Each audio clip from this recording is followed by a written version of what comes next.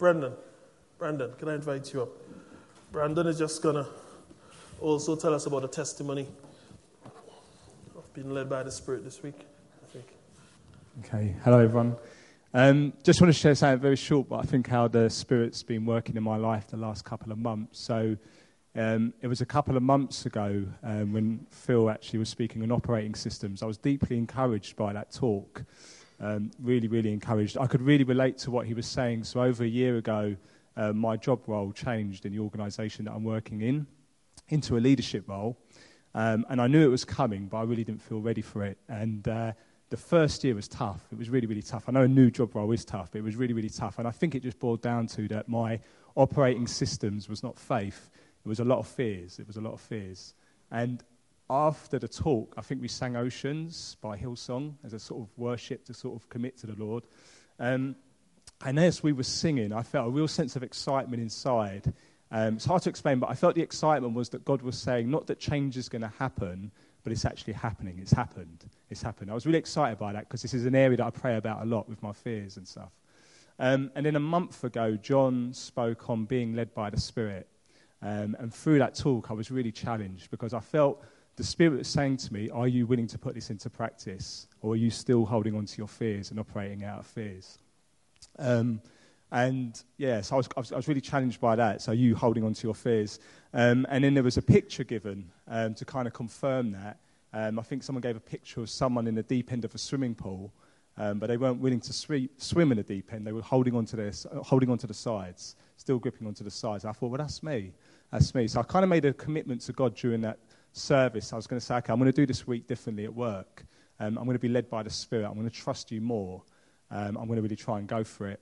And for me, my safety zone at work is, as a leader, being very good at encouraging people, but not really challenging people and saying no, which I know is hard to do anyway, but it doesn't make you an effective leader if you don't get the balance right. So I thought, well, I'm going to really commit this to you, Lord. And on Monday morning, I knew there was an opportunity to speak to someone who I work with, who's above me. I'm very close to them, and challenge them about some decisions that had been made, which I would have probably avoided. I wouldn't have done it. But I thought, I'm going to commit it to you, Lord. And I did it with prayer, and it went really, really well. And I think it just gave me the confidence that week just to keep trusting the Spirit, do it differently. So I made these little small changes, which made a really big difference. And I can only describe the week as feeling a lot more freer. So praising God for that, yeah.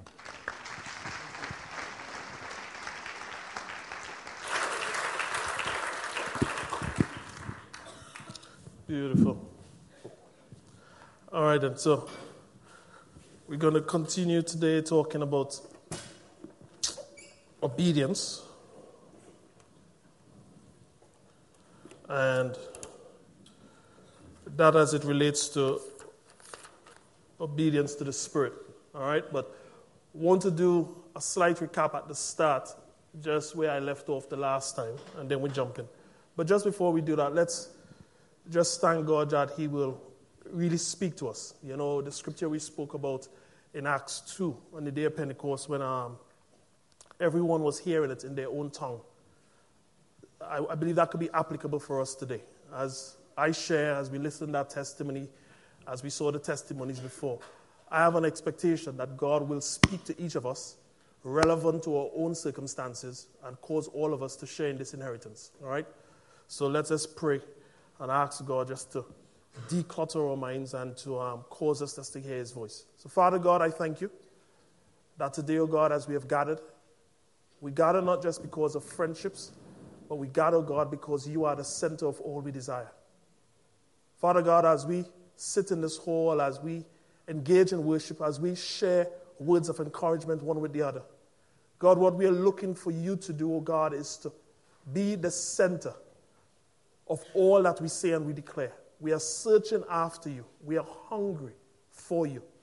Father God, and cause us to put aside the things that distract us from your voice, the adversities of life, or even the pleasures.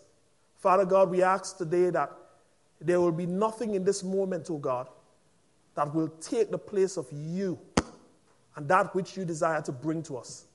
Father, may we find you in the loud songs, oh God, and in the quietness of the day. And Father God, may we leave this place forever changed. Forever, oh God, believing that we can walk in the fullness of all that you have declared. For we are vessels looking to be filled with your Spirit, looking to be filled with your presence. We thank you, God. Make it so. Bless God. I heard something this week that really challenged me. You know, somebody said God didn't give us a very hard task. All he asks us to do is believe. That's all. All he asks us to do is believe. And we sometimes complain and say it is hard, and all God has asked us to do is believe. And sometimes the believing is performed by actions or by taking a certain position of mind. But if we could just do that simple thing, believe, it all becomes easy. Yeah? Often we like to tell God about the surrounding circumstances, just in case he's not seeing, but the boss. But I've never done this before. The wind outside, the storm, the whatever the case is. But all he's asked us to do is to believe and to trust in him. I felt very encouraged by that, and I hope that I could kind of really walk in the fullness of that. So just to recap, last time I was talking about obedience to the Spirit, and we went into Acts. Next one. We also talked about how obedience is the path into God's pleasure. And as I was reflecting on that, I was seeing obedience like a bridge in my mind. All right? A bridge that was leading to God, and it took us above the bog of life, the swamp of life. I mean, if anybody said, go from this side to that side, I would prefer to be on that bridge than to be walking and trekking through those circumstances. All right? The obedience to God is a safe path into his pleasure. All right? But sometimes when we look at the bridge, the other slide, the bridge sometimes looks like that to some of us. No? Anybody can identify with that? Sometimes when God asks you to walk in obedience, it seems treacherous. But it is secure. All right? Sometimes it can look treacherous to our natural eyes because we want to get there already, and we can't take the daily steps on those planks and trust in God to lead us to where he wants to take us to. All right? So, I believe what God is taking us to is a place of his rest. But if we don't have the right desires, we could almost say, God, I prefer something else. I don't want that place you're taking me to. I want something more sure or that looks more elaborate. And we got to make sure that we are, that same thing I said at the start. God has asked us to do only one thing, which is to believe. Once we start to enter into the realm of rationale or gazing upon anything that is not in his will, we find ourselves making something else our idol. Okay? Let's look at Genesis. Genesis what verse? Genesis 1.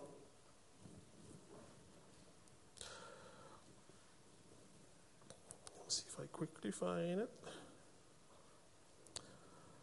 While I'm looking for that, I just want to thank God for his faithfulness. During the start of the worship, I brought up Galatians 5:22, the same thing Avril read. I didn't feel to come up and share it, but I just felt he took me back to that. So when Avril came and shared it, I said, God, how beautiful you are, a confirming word. And that to me was just like a little nugget of God's presence in the meeting. Here he's saying something to me, but he's telling others. And also Phil brought it as an encouragement. All right. You could go back at home and look at this, but let me just paraphrase Genesis 1. The thing that I found I loved in Genesis 1, when God was setting creation in order, he separated the skies from the earth, light from darkness. You know those scriptures? Yeah? And he set things in divine order. But at the end of all of it, he said, and it was good. Okay? So here was God unveiling in creation that he has preferences for where things occupy. And all of those things took their rightful place. And he looked at them and he said, it was good. But he also created man. And when he created man, he also said it was good. But he gave man a command as well. Just as he commanded light and darkness, the skies and the earth, the sea and land. He said, this is what I want you to do. Eat of every tree, but don't eat of this tree which is good and evil. Because the day you eat of it, you will surely die. Everybody know that story. All right? So here was God setting all of creation in order. Not just man who he created in his image, but light and darkness and all kind of physical matter. And then we go on to Genesis 2 and Genesis 3, and we see where man erred from God. Yeah? He disobeyed. But very interesting, Katie and me were discussing this, and we're saying, how come man didn't eat of the tree of life before? You know? How come he didn't find it? And it's something we've been talking about a while now. She raised the question, and it's very interesting. The tree of life, I believe, can only be found through obedience. Okay? It was always there. They ate of every other tree. But they couldn't find that tree because I believe that tree, the way and the path to that tree, came through obedience to God's law. Okay? The path to the tree of good and evil, it seemed that they had found the path to it. It was in the center of the garden and they saw it. But somehow, rather than going and eat of the tree of life, which there wasn't a command not to eat from, but probably came through discovery of walking with God, they went to the tree of good and evil, and then God said, let's block man from this tree of life. Lest he reach forth and he taste of it, and he become like us, and become trapped in the state that he is. Okay? And, as we read the other scriptures, even in the Gospels, we know eternal life is Jesus, Christ. Christ-likeness brings us to eternal life. And last week, we spoke about, in Proverbs 25, it's the glory of God to conceal a matter and the glory of kings to unveil it. And I also talked about parables. Why did God, if he wanted this salvation to be ready there for all of us to get, why he didn't just make it plain? Why did he bury it inside of all these mysteries? And we talked about because there is something in God that he wants us to press into him and to go after him. And it's a couple of the prophets. He said, lest I did it this way, lest they see and they hear and they repent. So God don't want you, just as Adam and Eve, to reach for the tree of life without walking the path of obedience. All right? So when I'm talking about obedience, it is not something, I don't want it to be suggested to you, it's something easily apprehended. Okay? Obedience is something that you have to commit your life to follow the path of God. At the end of that, you receive this Christ-likeness. If you doubt me, go look at Jesus. Even Jesus learned obedience by the things he suffered. Yeah? Let's go to Philippians 2 from verse 1. So let's see what the Spirit of God opens up to us here. He said, therefore, if you have any encouragement from being united with Christ, if any comfort from his love, if any common sharing in this Spirit, if any tenderness and compassion, go on to the other, then make my joy complete by being like-minded, having the same love, being one in spirit and of one mind. Verse 3. Do nothing of selfish ambition or vain conceit, rather in humility, value others above yourselves, not looking to your own interests, but each of you to the interest of the others. Go on. In your relationship with one another, have the same mindset as Christ Jesus. No, that's it. That's this verse I wanted to get to, verse 5. So this life of obedience, we have a command. And the only way we get through to fulfilling that command is to have that same mindset as Christ Jesus. And we'll come back to Philippians 2, the rest of the verses, very soon. But let's just go back to the PowerPoint, if you may. And let's just recap some of the things we shared last week. All right, next one.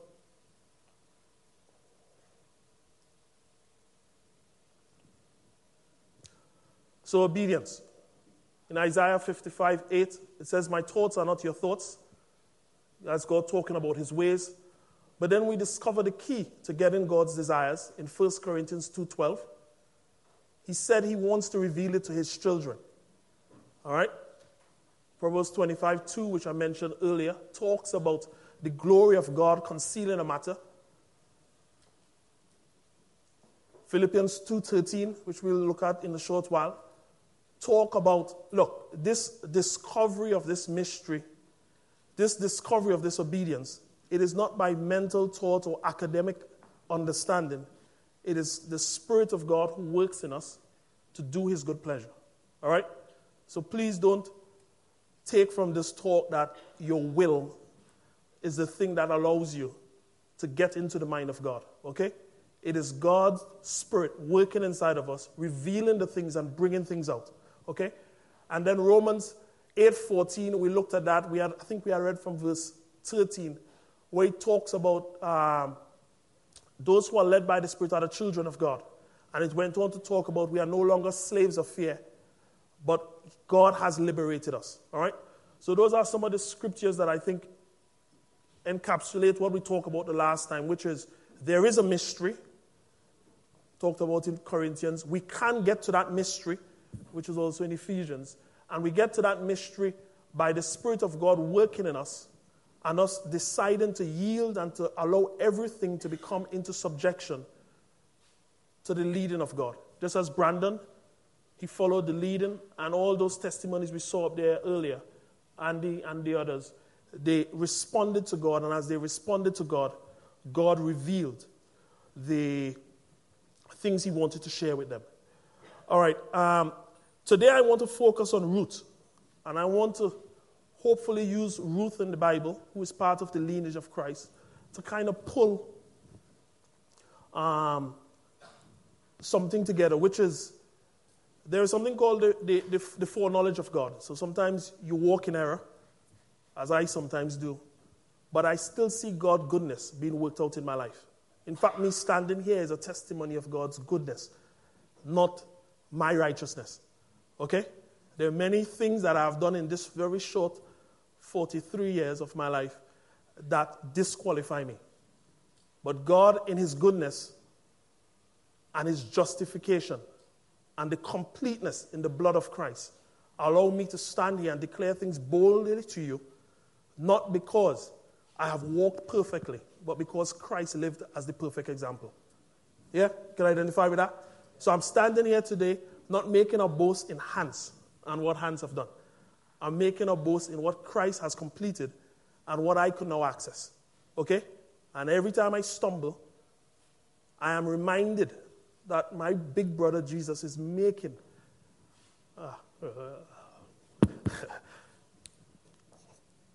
he's sitting at the right hand of God and reminding God of what he did so I could stand here today. Yeah? And you all have that same inheritance. Oh, bless God. Thank you. I only cry in Kings Park. I don't cry in Mayfield. Okay, bless God. Let's look at Matthew 1. Let's look at the genealogy of Christ, and then we'll jump back to Ruth and see what we see there. All right, forgive me, I want to read some scripture. I like to earth these things back into our family album. All right, so if you could bring up Matthew 1. All right, I'm not sure what translation I have, but follow with me. This is the genealogy of Jesus, the Messiah, the son of David, the son of Abraham. Abraham was the father of Isaac, and Isaac the father of Jacob, Jacob the father of Judah and his brothers, Judah the father of Perez and Zerah, whose mother was Tamar, Perez the father of Hezron, Hezron the father of Ram, Ram the father of Amminadab, Amminadab the father of Nahshon, Nahshon the father of Salmon, Salmon the father of Boaz, whose mother was Rahab, Boaz the father of Obed, Obed the mother, whose mother was Ruth, Obed the father of Jesse, Jesse the father of King David, David was the father of Solomon, whose mother had been Uriah's wife, Solomon the father of Rehoboam, Rehoboam the father of Abijah, Abijah the father of Asa, Asa the father of Jehoshaphat, Jehoshaphat the father of Joram, Jehoram the father of Uzziah, Uzziah the father of Jotham, Jotham the father of Ahaz, and Ahaz the father of Hezekiah, Hezekiah the father of Manasseh, Manasseh the father of Amon, Amon the father of Josiah, and Josiah the father of Jeconiah, and his brothers at the time of the exile to Babylon. After the exile to Babylon, Jeconiah was the father of Shealtiel, Shealtiel the father of Zerubbabel, I know that one, Zerubbabel the father of Abihud, Abihud the father of Eliakim, Eliakim the father of Asa, Asa the father of Zadok, Zadok the father of Achim, Achim the father of Elihud, Elihud the father of Eleazar, Eleazar the father of Mathan, Mathan the father of Jacob, Jacob the father of Joseph, the husband of Mary, and Mary was the mother of Jesus, who is called the Messiah. Thus, thus there was 14 generations in all from Abraham to David, 14 from David to the exile of Babylon, and 14 from the exile to the Messiah. Now, when I used to read that as a child, I was like, all these names, confusing, all these phonics. But, I read that again quite recently, and things just started to jump out that I just haven't seen. And I fortunate to grow up in a Christian home. So the Bible was always around. And these scriptures that talk about generations are just like unnecessary detail. Why is that there? And recently, God took me back to Ruth. And when I look back at that scripture, at these descendants, I was seeing God seeking to mention people. And you notice that sometimes he mentions, like Uriah. He's one of my great heroes in the Bible. This guy who did absolutely nothing. And David, that man who God says is after his own heart, set him up to take his life. This guy came back from battle and wouldn't even go visit his family because he don't want to be enjoying pleasures while other people are fighting on the front line, And he was snuffed out. And I said, God, I really don't understand how come you love David. I think he needed like a hip to be displaced like, his forefathers. But very interesting is that God sought to mention some of these individuals in the lineage of Christ because there was something in their character that God found pleasure with. And in his foreknowledge, he predestined that they will be part of this revelation of a nature of himself, which is called the Messiah, the Christ. That he felt, these people are vessels I could continue to pour myself into, so that they could produce the ultimate end that I'm after. And when I saw Ruth, she said she was just the mother of whatever. And I went back to Ruth to kind of read Ruth, and I will just skip back to that a bit and paraphrase again. But I encourage you, go check these things when you go home and make sure that the Spirit also speaks to you. I believe he will speak to us here, but please be diligent and don't just sit here and take my word for it, okay? Let God unpack this thing and give you insight into it. But while the team gets to Ruth, and we may skip over a few verses, I saw her there, and Ruth was a Moabite. And just to give you context, remember the story of Abraham?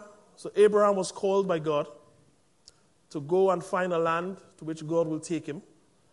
And he set out on this journey. And his nephew decided to follow him and a couple of people in his household. Then he came to the boundaries of Egypt, and then he said, you know what? Sarah, you're too beautiful. You get me in trouble. All right? When we go inside there, anybody asks any questions, you're my sister. All right? You're not my wife. So Sarah agreed. Then they went into Egypt. And the servants of Pharaoh came to Pharaoh and said, whoa, we saw a beautiful woman today. This guy who just came visiting, he has a sister. She is really nice.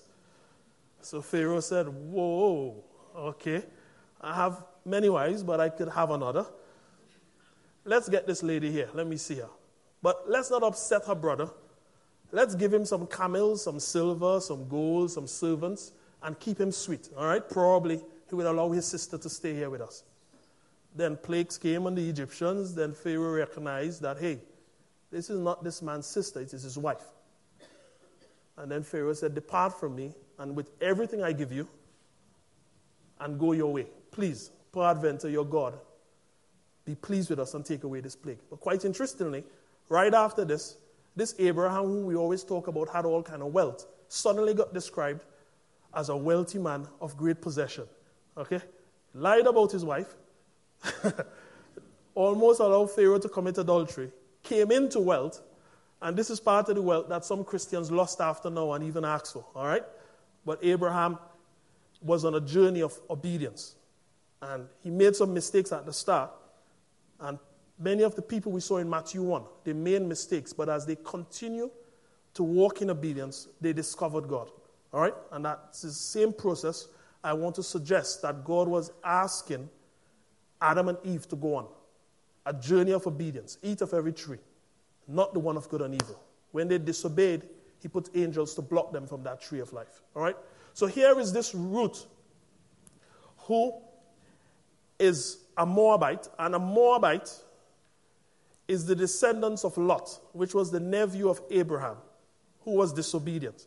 And then Lot and Abraham's servants started to argue against each other. And then Abraham said, guy, let us not fight. You choose where you want to go, and I will go the other way. And Lot looked back, remembered Egypt, and said, you know what? These valleys next to Jordan, they are fertile. Let me go there, and my sheep and my cattle will graze well, and you go the other direction. And Abraham departed. All right? And then we know the story. Fast forward. Sodom and Gomorrah was next to where Lot encamped. Lot was found in Sodom and Gomorrah. God sent angels to destroy Sodom and Gomorrah.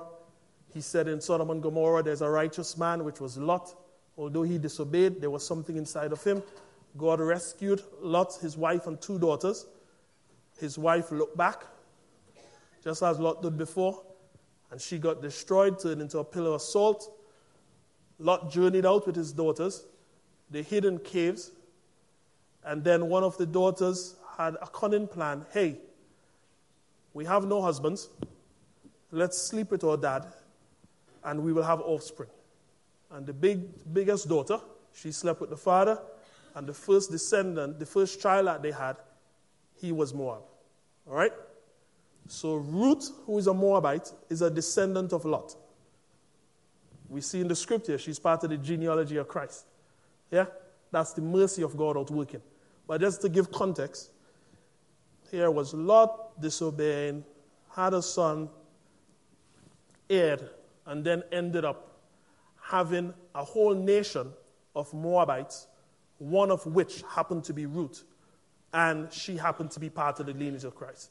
But then when we come to Ruth 1, which is a book in the Bible, 4 chapters, we see there is this guy who had a wife, Naomi, and he had 2 sons. And famine came, famine came, and they went down into Moab, and they found wives there. Hope I got that right. But they married 2 women who were Moabite women. Okay? And in the course of time, Elimelech died, and his 2 sons died. So here was Naomi, this woman who was part of the genealogy, the spiritual Israel, but she had 2 daughter-in-laws who were part of the people who you will think God said not to mix with. And God told them not to mix with them. All right, you go back to Numbers 21 and 22. We see where the Moabites saw the Israelites wandering, and there's a lot. Go back to read Numbers, and you'll see the story of the Moabites there, all right, their descendants long after. But Israel had a command to stay away. But somehow, in the passage of time, Moabites intermarried with the Israelites. But they were considered unclean, so to speak. But very interested in Ruth, the book of Ruth, when this mother was sojourning in this land, and these 2 daughter-in-laws were with her, they heard word that back in Israel, God had started to bless again. So she decided, you know what? I'm going to go back to my country and find God. All right? And I'm going to get to the obedience part just now. Bear with me, but I'm giving context. All right? So she's journeying back with these two daughter-in-laws. And then she said, you know what? Based on our custom, I have nobody else in my family to give you to marry. So there will be nobody to carry on your name, my name. So go back to your country, serve your gods, and maybe God will be merciful and give you husbands because you have been faithful, staying with me in this foreign land when I had nothing to eat. And one of the daughter-in-laws, she said no, but then in the end, she kissed her mother-in-law and she turned back and she went back to the land from which she came. But Ruth is very interesting. She declared something. She says no. And one of the best examples of covenant I've seen in the Bible. She says, no, your people will be my people, and your God will be my God. And she was like us Gentiles, they're probably Jews here, but people who in the provision of God should not have a part in his heritage. She was reaching over and saying, you know what, no, I will serve your God. And God honored her by causing her to be part of the lineage of Christ. All right? So in verse 1 and verse 2, in verse chapter 2, she said, no, your God will be my God, but your people my people. And she journeyed back with the mother. And then as chapter 2 opens, what we saw there was a sense in which she started to display that heart that God found pleasure in. So what then happened? Her mother-in-law said, go out in the field, and it's the custom that if you walk after the reapers in the field, that they would allow you to gather the scraps. And if when you gather the scraps, bring that back, and we may eat that. All right? So she showed that obedient heart, and obedience is the characteristic, okay? In this time, we are to obey the Spirit, but in that time, they obeyed commands, all right? But obedience is still the central thing. So she obeyed her mother-in-law command, and as she went out and she gleaned in the field, she brought it back, and the mother-in-law was quite pleased.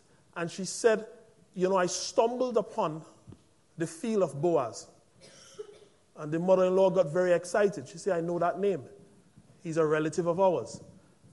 And probably in this custom of ours, he may redeem you so that you could have offspring and your life will not be as bad as a widow all your life. Yeah? So she went back in the field and Boaz took notice of her. And very interestingly, as Boaz took notice of her, he asked his servants to give her a bit of favor. She obeyed Boaz's instructions again, obedience coming out. And then went back to her mother-in-law who said, Boaz, go sleep at his feet. And you could read the scripture and it opens a story. But interestingly, Ruth is seen just obeying the instructions of others. And she ends up being at the center of this thing to be redeemed. But Boaz was not the closest relative. So Boaz, in his honor, said, you know what, I am not your closest relative. There is this other guy, but if he doesn't redeem you, I will redeem you. Now you got to remember, that's a big thing for this guy to do. Here is this man who is, by the accounts of the scriptures, seem well off and wealthy. He can marry anyone. He's going to marry an unclean woman who is a Moabite, who is also a widow, who is very far removed, But he saw something inside of her. And if we come to that scripture, see if we go to Ruth 3. And Boaz replied, I have been told all about what you have done for your mother-in-law since the death of your husband. How you left your father and your mother and your homeland and came to live with a people you did not know before. If we go on. May the Lord repay you for what you have done. May you be richly rewarded by the Lord, the God of Israel, under whose wings you have come to take refuge. Okay, yeah, stop there. And it's very interesting. Boaz's words were not that you've come to take refuge under Naomi or you have come to take refuge under me, Boaz. If you go back to the verse just before verse 12. Verse 12, sorry. The end of verse 12. May the Lord reward you, the God of Israel, under whose wings you have come to take refuge. And when I read this, I ask, the question that comes to my mind is that, we're in life, okay? Just using Brandon's testimony again. Here's a situation he needs to correct someone or talk to somebody in work. Often, it is easy for life to say, what you are engaging with is humans, or you're just jumping on a train, or you're just eating this food, or you're just deciding to take this holiday. All of life is geared to say, you are just like one of the other billion of people on the planet. The Spirit of God is not guiding your steps. Anybody ever face that challenge? I face it often. I'm jumping on a bus and there are 80 other people on the bus. You understand? I just happen to come to this bus stop like them at this time. But no, my life is not just a natural outworking of all humans. My life is anchored in God, and in that anchoring in God, His Spirit, which is inside of me, as we saw in Philippians 2:13, it is working His good pleasure. And that good pleasure, sometimes I could see the goodness of it being outworked, and sometimes I totally miss it. I obey and I don't even understand why I obeyed. I had a moment like that on Tuesday evening. And Penny, you'll see why. I love burnt orange. Yeah? It so happens I absolutely feel joined in heart to the work in Sierra Leone. All right? And on First Tuesday prayer, Penny was prophesying, and she started to talk about she sees something orange. Did I get the card? What's Penny? What is Penny? That's what she was talking about, yeah? She was talking about the orange and a political movement and a whole series of things she started to prophesy. Now, I was just in Sierra Leone in February, and I was in a van driving 5 hours on a highway that Google Earth said will take me 1 hour. It took about 5 hours. And the guys were all dressed in orange, and they were all waxing lyrical about their heart for the nation, something we have been praying for a whole year, last year. God birthed into them the father of the nation. And they started to talk about politics and a whole series of stuff. And here Penny, who I don't know I shared that conversation with or was part of the core team meetings, started to prophesy some things that I felt I heard and just parked it to the side. And she was talking these things. And I was starting to get excited, and I was just waiting for her to stop to say, and you will know. And God just said subtly, don't rush ahead of me. Stand back. And I was like, I'm leading this prayer, God. I want to give confirmation to this word. And God said, no. Don't rush ahead of me. Lean back. So I was like there in the moment. I don't know what happened. A few minutes passed, and next thing, Lucy was up giving her exhortation and also confirming some of the things Penny was saying. And that was that. But then it turned out Wednesday or Thursday in the office, I was talking to somebody, and I was saying, you know what? I discovered this God again on Tuesday night. Sometimes He speaks to us, and we don't understand why. But I'm just grateful that I could hear the voice of God. It took a few days for me to work it out, but I said, God, you know what? The treasure I've discovered that evening is that you still speak.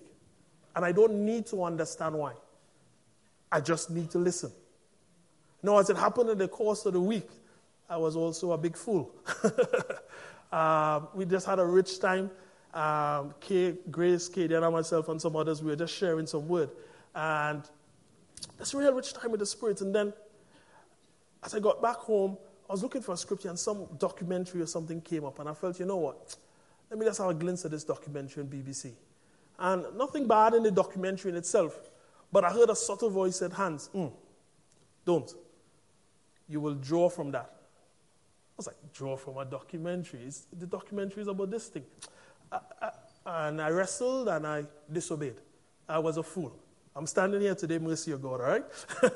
But no sooner after that, I was having conversations with Katie and on some other matters, and I felt myself remembering that documentary I just looked at and almost wanting to give counsel based on things I saw in the documentary. And I was like, God, the scripture didn't come to mind. The Spirit didn't speak. What I wanted to do was give counsel based on something that unveiled in them. So here was God going ahead of me, giving me an instruction. I didn't, and I transgressed. Right? So I repented. I went upstairs. I said, hey, Katie, half an hour ago, God said, don't watch that documentary. I saw nothing harmful in it, but I transgressed. And I had to talk to God to make sure I don't pollute and bring counsel or advice based on emotion or based on a wrong source. And God in His mercy, that thing just lifted. And I was able to see clear again. All right? So, I'm just showing an example of me disobeying in that week just gone and obeying in the week just gone. All right? But God in His mercy, He reveals Himself. As we go on in Ruth then came in chapter 4. She married Boaz, and as she continued to flow in that obedience, if you go to Ruth 4, so Boaz took Ruth to become his wife, and he went into her, and the Lord enabled her to conceive, and she gave birth to a son. Then the woman said to Naomi, this is the mother-in-law, okay? Blessed is the Lord who has not left you without a redeemer today, and may His name become famous in Israel. Because He also be to you a restorer of life and a sustainer of your old age, for your daughter-in-law who loves you and is better to you than 7 sons have given birth to him. Then Naomi took the child and laid him in her lap and became his nurse. The neighbor woman gave him a name, saying, a son has been born to Naomi. So they named him Obed. He's the father of Jesse, the father of David. I'm not going to read those names again. Okay. But what I loved about this is, here's a Moabite, an unclean, displaying a heart of obedience that God loves, that God weaves into the lineage of the Messiah, and shows to us that the thing that He is after is obedience for them that will walk in the goodness of God. Okay? There's a scripture in Matthew, I think Matthew 11. It talks about, why do you call me Lord if you don't do what my Father says? Okay? So when we say Jesus is Lord, we are saying He's ultimate ruler. Okay? I think that same scripture talks about, my yoke is easy and my burden is light. Often in this life, me included, probably the chief, we often have situations where we say, God, this is too hard. I just had to do it, or I couldn't do it, simply because it was too hard. My friends were watching. My children demanded. The pastor said, my neighbor was in need. How many people find good excuses to disobey God? It's only me, I guess. Yeah? But that scripture says, my yoke is easy and my burden is light. I started by saying, He only gave us one command. Just believe. Once we hear that voice, all we are called to do is obey. Once we go the path of Eve and we start to rationalize, let me look at it. Really? That tree of good and evil? But it looks good. I think it's good food. All these other, my palate desires something different. I've eaten all these other fruits. Maybe I could feast on this. It's not so bad after all. Once we start to entertain reason, as I did on Wednesday evening, it's just a documentary. What harm could come of it? I could filter this thing. I've been walking with God for all these years. I will be able to spot the enemy, until I found myself drawing from a wrong source. Not from the life of Christ that is alive within me, but through my emotions, through the wisdom of men, through things that look absolutely plausible. I mean, if I show you that, if I tell you the documentary, you go look at it, you will say, nah, that's wonderful stuff. But God knew the conversation I was going to have 45 minutes after. And he went before me and he said, Hans, no. And my encouragement to you today is when you hear that, when you feel that nudge inside of your spirit, when you sense God saying, hey, I have something else for you, draw from me. I am asking you to obey, not to reason, to just have wholehearted, unequivocal obedience and trust. And guess what? Please, I don't want to give you a false sense of comfort. Sometimes your mortal life will come into danger in obeying God. Yeah? Like Abel, you might die. Like Stephen, you may be stoned. Like Jesus, you may die on the cross. Like Paul, you will be put in prison. Like the apostles, you will be flogged. But there is a rich treasure, even beyond any small price you will pay in this mortality. You will effect the pleasure of God. And trust me, there is nothing better than giving God pleasure. Okay? Let every action we have in this life be a sacrifice for the pleasure of God. Didn't Abraham, who was trying to protect his wife, not protect his wife, protect his life, lying about his wife. This same Abraham, if you read a couple chapters after, he is the same Abraham that is willing to sacrifice the very promise, the thing that he lost it after, his son. Because he came to a revelation of God, that God is the treasure, not his son, not his wife, not his life. And he was willing to put Isaac on that altar and lift that blade because he discovered God. Okay? And just like Abraham, Lot chose the green places. Abraham went into the dry places. The children of Israel, they went out into the wilderness. And for many of us, sometimes discovering God will be in wilderness circumstances. But like Jesus, who went for 40 days out into that wilderness, Romans 8, which I often quote, comes to life. Nothing separates us from the love of God. Yeah? Not the pleasures in this world or the adversity. People, none of us have an excuse. We are only called to believe. Just as I conclude, bring up the end of Romans 8 if you may. The last 4 verses. And if you, just as I close, if you see anything inside here that, yeah, that's my excuse, I just want us to take a stand today as we close before God and say, you know what? God, nothing will separate me. As it is written, for your sake we face death all the day long. We are considered as sheep to be slaughtered. You go on. Knowing all these things, we are more than conquerors through him who loved us.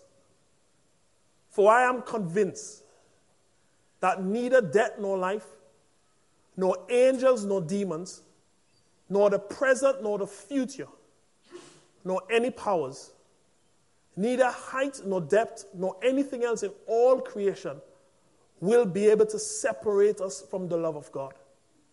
That is in Christ Jesus, our Lord.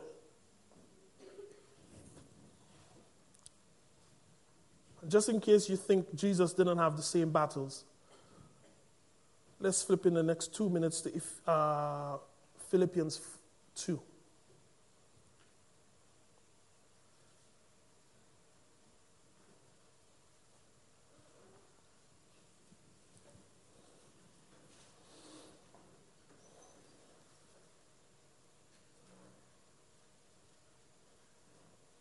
And we know Jesus was in boats that had storms. He was in several terrible circumstances where people wanted to rip him asunder.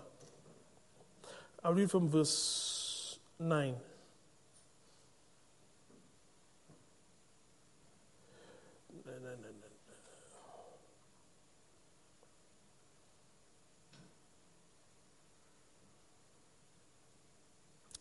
Sorry. It's going to read from Philippians 1:9, but let's go from verse 6.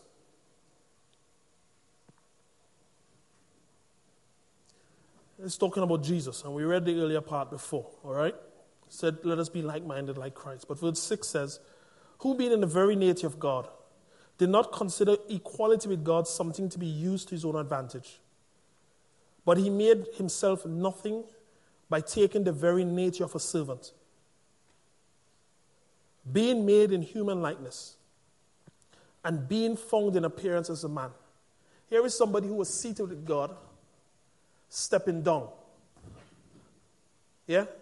by obedience to the desire of the Father, and taking on the likeness of man. But he didn't stop there. He went even further south. He humbled himself, verse 8, by becoming obedient even to death, even death on the cross.